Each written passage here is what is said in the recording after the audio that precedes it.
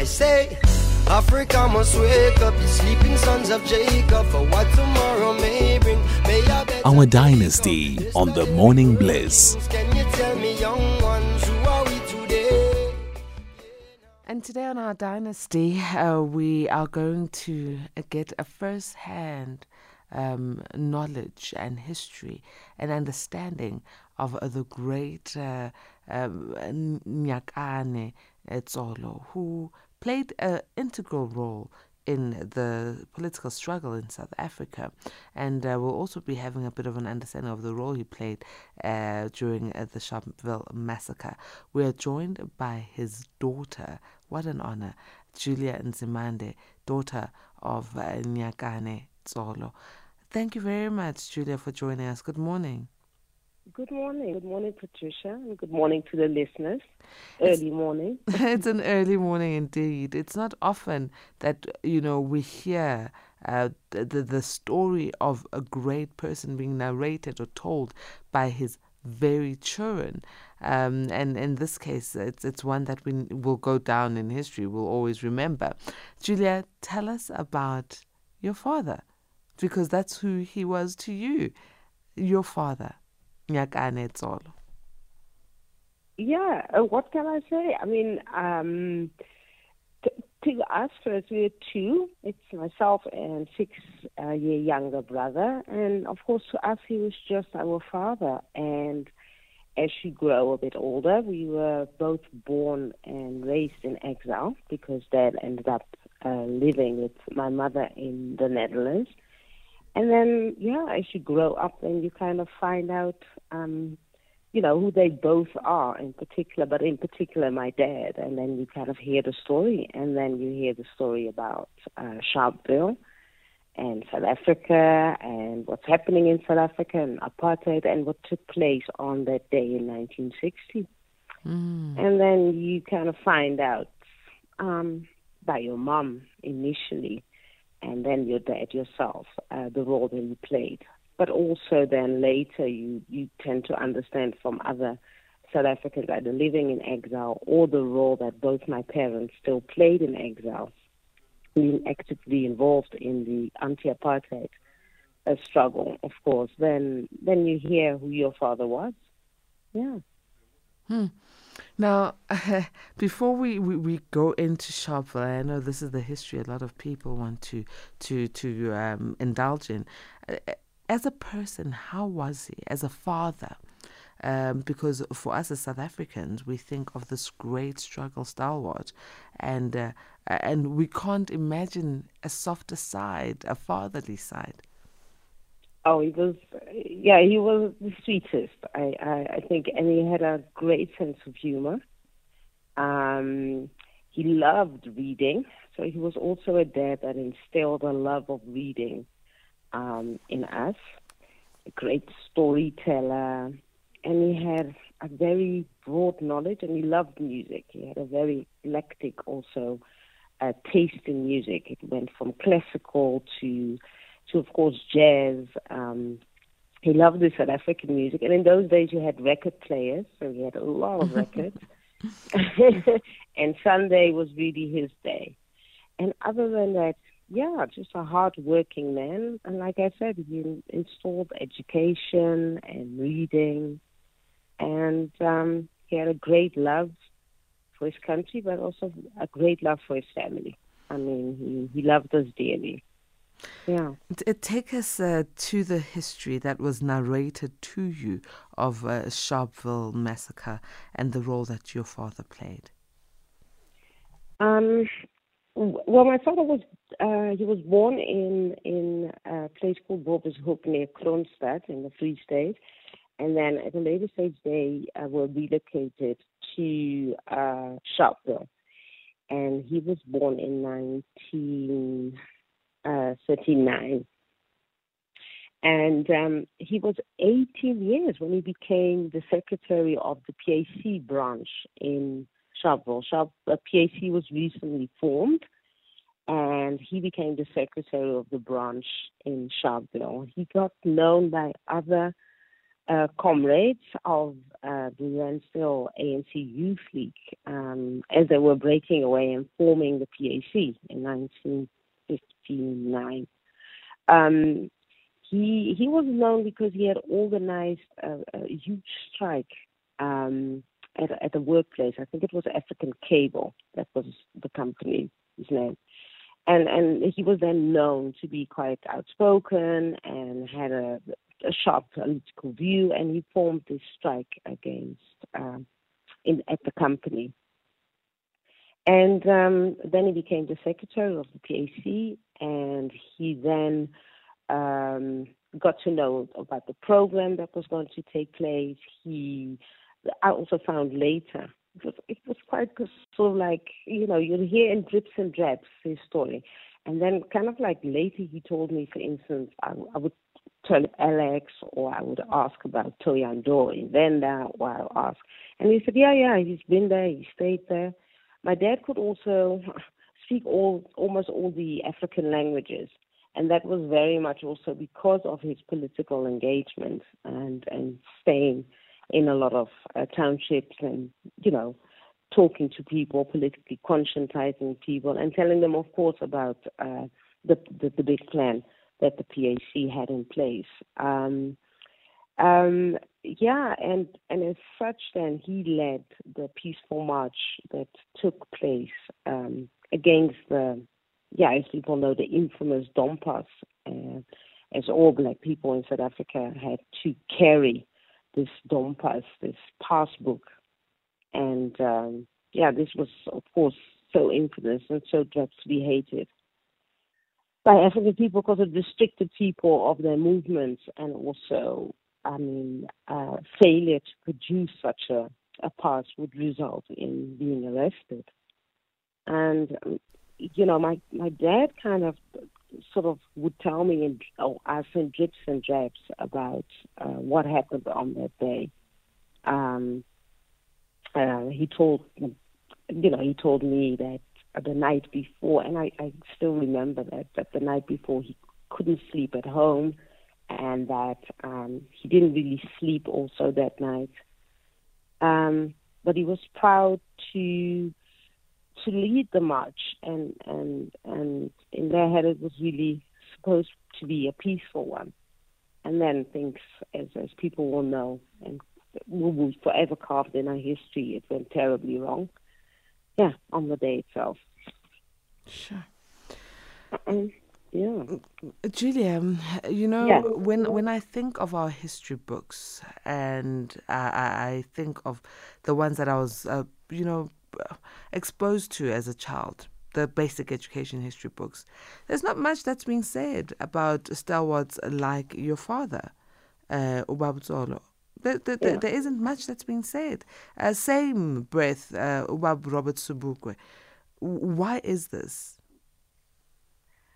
Well, it's my personal conviction because they stood for an ideology that is, I still believe, badly understood. They formed a political party that also, I think, currently the mainstream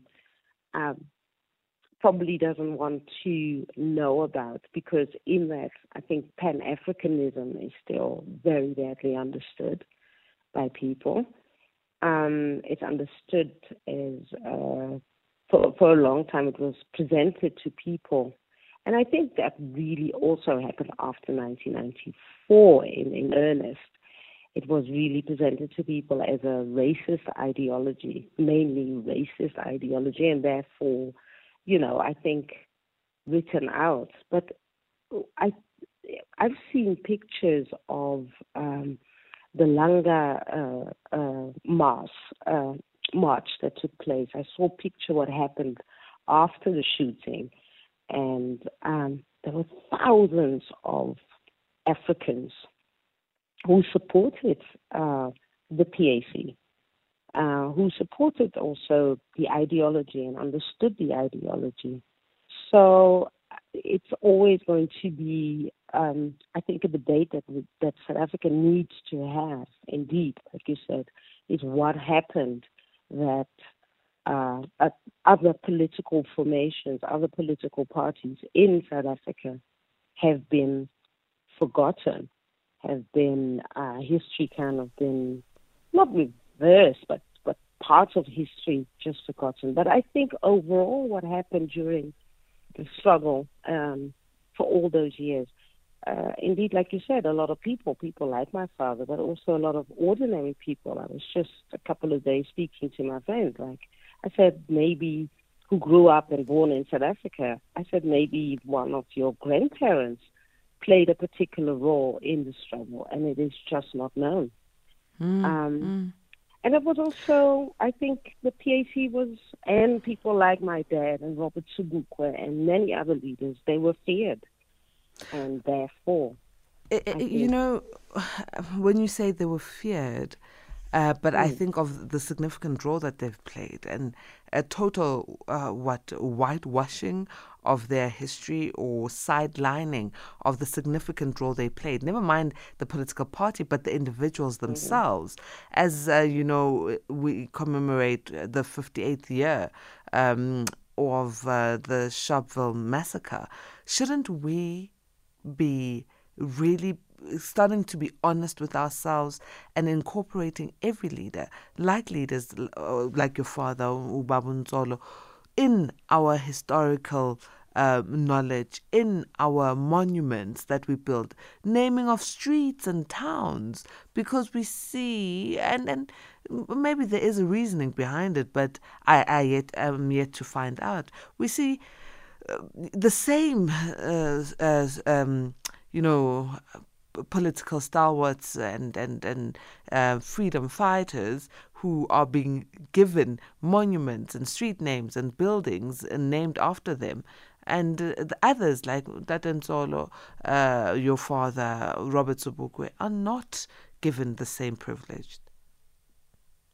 No, absolutely. And I think once that also happens, is that then in South Africa maybe, and that's what I mean, we'll have a different debate about the history, we'll have a different debate about what a plethora of leaders on the continent or even in the South, I'm talking about Asia, anti-colonial, anti-colonialism, anti-imperialist discussion and a debate. And I think the wish was very much, it's the mainstream or the globe or the Western world really wanted was in 1994, and South Africans themselves, I think also understandably, is a kind of to forget that discourse, kind of not to open that kind of discussion about decolonization. Is South Africa a colony? A whole debate about are white South Africans, are they settlers? All those kinds of, also the words that I'm using. I was watching a documentary about the decolonization struggle in Vietnam, and there, quite frankly, children know about the history, and they'll speak about the French's colonializers. And I think here in South Africa, we're not allowed to have that debate because people will fear that it might just lead to that will make you an anti-white person, not understanding that it is very important for South Africa, indeed, as you say, to understand their history and the pain and suffering South Africans have been through. And it's one of those things that my father always used to say that very important to him was that despite it all, the 1960 and the Sharpeville massacre and all the other role that he might have played in the liberation struggle should not be highlighted. He and Robert Sobukwe always had, and he used to, I don't know directly, but he used to say, we are just tools in history. We're just part of our history, but our history, despite it all, will never be forgotten. And slowly in that also the roles of various people and more South Africans and the youth are going to find out about their history.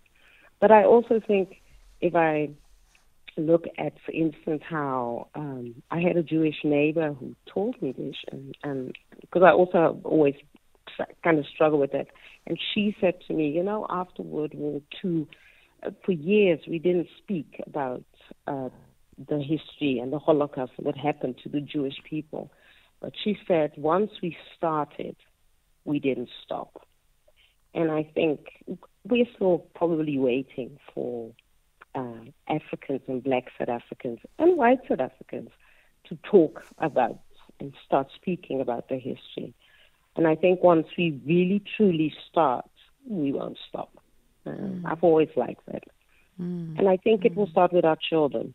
I think our kids will be the one who is going to ask all of us, granddads, grandpa, my dad, where were you? What part did you play?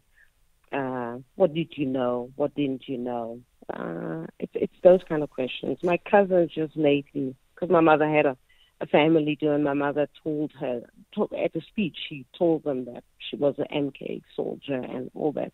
And then only afterwards my cousin came to me and to say, I didn't know Auntie was MK and that she was a soldier. And I was like, huh? She said, no, I knew she was in the struggle and that you guys weren't here for 30 years.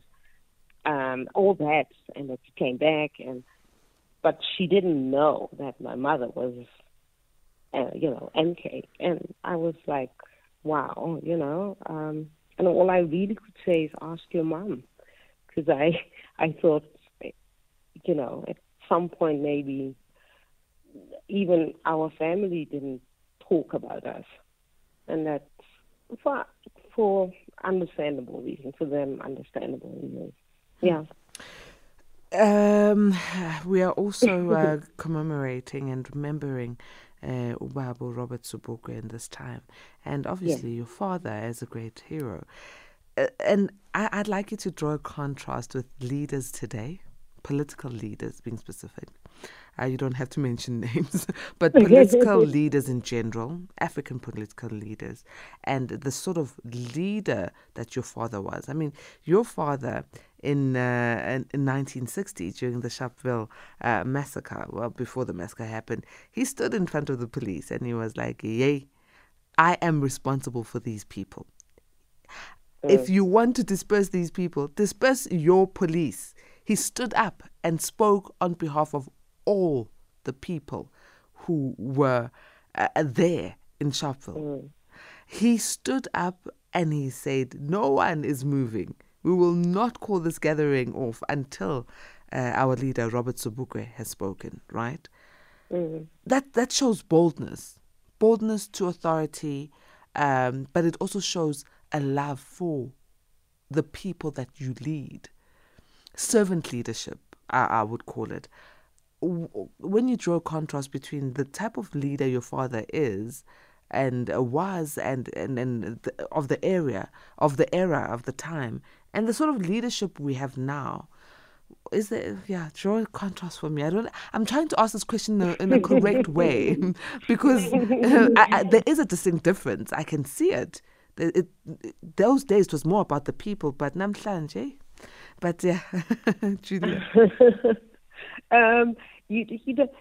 Look, I think now we've got people who are in government, and I think a lot of people, be it in government, be it in parliament, it has kind of changed to having a regular job. So I think that's maybe how now, I would say politicians' behavior are being seen. I don't want to brush all of them with the same, paint them with the same brush, because that would not be fair. I think what has happened is that we've got now something that we call democracy and freedom, and it's a system that people fall into. So I wouldn't say that none of our leaders have love for their people or see the circumstances our people are living under and therefore also want to bring about change. I think it all comes down to time, and some leaders are born to lead and others take it maybe as a job or find themselves in a certain space or time that they behave in a particular manner. I won't really harshly. I don't want to be harsh on current politicians, but I will also say, and it's one of the things my dad at one point also told me, is that it's not easy to become a freedom fighter, and you don't become it, but it's circumstances that lead you to it. But whilst you're there, it's also damn hard work. You know, it's you don't. He used to tell us about going door to door in the evening. Some people used to chase them away. He told us stories about, you know, the bucket in a lot of townships. Well, even still today, but then they had the bucket system and people, you know, throwing that at them, or people being really mean, but also seeing a lot of the hardships of poverty. There was huge unemployment. There was and being faced with that is also not easy. And he says, and you know, it's almost like politics can also be sometimes like, you know, it's once you're in, it's very difficult to get out. And I think a lot of people just want to raise their family and just go to work and, you know, watch Izalo in the evening. It's not as easy as sometimes it seems, you know, when you look like it. And I myself, as a mother, sometimes ask myself, would I be that brave? Because it was also, okay, you know, it's many years ago, you know, and I talk about my parents. My mother is still alive. My father passed away in 20, he passed away 23 years ago, almost 21 years ago. But my mom is still alive, and I sometimes really look at her, you know, an old, frail lady, but they were brave. That was also a hugely brave generation. Oh, yes. Oh, yes. Can we hold it at that, Julia? Yeah. We'll take a quick break and we'll come back. I say, Africa must wake up, the sleeping sons of Jacob, for what tomorrow may bring. Our Dynasty on the Morning Bliss. Can you tell me, young ones, who are we today? Good morning, Patricia and the brilliant team. How are you today? I would say the reason why we fail to understand, or where we fail to honor the guys like Sobukwe and the father of the daughter you are speaking to right now, is because they will overshadow the efforts or the history that we are told by these revolutionary guys, you know, all these guys who call themselves war veterans. It would expose them to show that they were not at war, but they were in exile. Because if you look at these current leaderships or these current war veterans, most of these guys were in exile. None of them was in the battlefield. So learning or bringing these guys into history will overshadow the history or the efforts of all these other so-called war veterans who did nothing but just went and hide in exile. Thank you. Wow. Okay. I feel that's a very limited point of view, because no one will leave their country unless they're under duress. And when they are there, it was never about sitting and sipping on tea. It was being strategic and moving around. But in any case, Julia, I'm going to give you to respond to this A-teamer. Look, I think I understand what the caller said, and I really appreciate, and I do partly agree with him that it was perhaps seen as better that we believe just one story. And, you know, sometimes we see reporters on there, everybody reads that one book about a history and then feels they understand South Africa. And like I said, yes, perhaps if other stories come out, be it, and don't forget even the role that women played in the struggle, however small or however immensely big it was.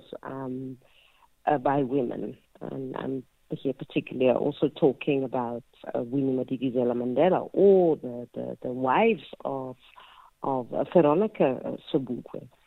For instance, in South Africa, they are afraid to share and make it a collective struggle. And so I do understand what the caller is saying, that you might speak about overshadowing. I also, in exile, at the height of our apartheid, there were like 80,000 South Africans in exile. The majority, and so it wasn't that they were all having tea, and it wasn't like, my father had, though he was educated, he had an ordinary job. My mother had at one point, she had 3 jobs. It was not for all in exile a life of, of porcelain and just having tea. And so, yes, I do understand what the caller is saying and how he's phrasing it. And it's always a pity, I think, that even in South Africa, you have this idea, it has to be, it's almost like Kaiser Chief, Orlando Pirates, everything. Oh, exiles, we had it tough. Exiles, you had it better. It has to be either ANC or your PAC, or in this case, post-apartheid, your ANC or your DA. That's the only 2 parties that exist. I remember saying to a lot of my Dutch friends, like, no, we're not a homogeneous kind of. There are a lot of political formations, and there are a lot of, that in South Africa, we were always asked, are you Zulu? And if my dad said, no, he's Sotho, they were like, hey, what's that? Because it's about a holistic education when it comes to such things. Yes. We need to wrap up now, Julia. I'm going to a final voice note that we can squeeze in. Greetings, Patricia, and our guest. Well, I can proudly say we have started a movement of teaching some of our youths, very, very young children, our true and real history. Because in our schools, we are not being taught the real history. So what I can say is I would like to thank all the people who have taken the action of teaching the youth. So it's very important for our youth to learn what actually happened in the past. That will help them to know the way forward. It's Nkabi Musasi in Masiru, Lesotho. Thank you. Thank you, Nkabi. Julia, we're wrapping up, but thank you so very much for joining us this morning. To you and everyone in South Africa, upholding the name of your father, Nyakane Tsolo. Thank you very much, Kilaboha. Thank you. Thank you, guys.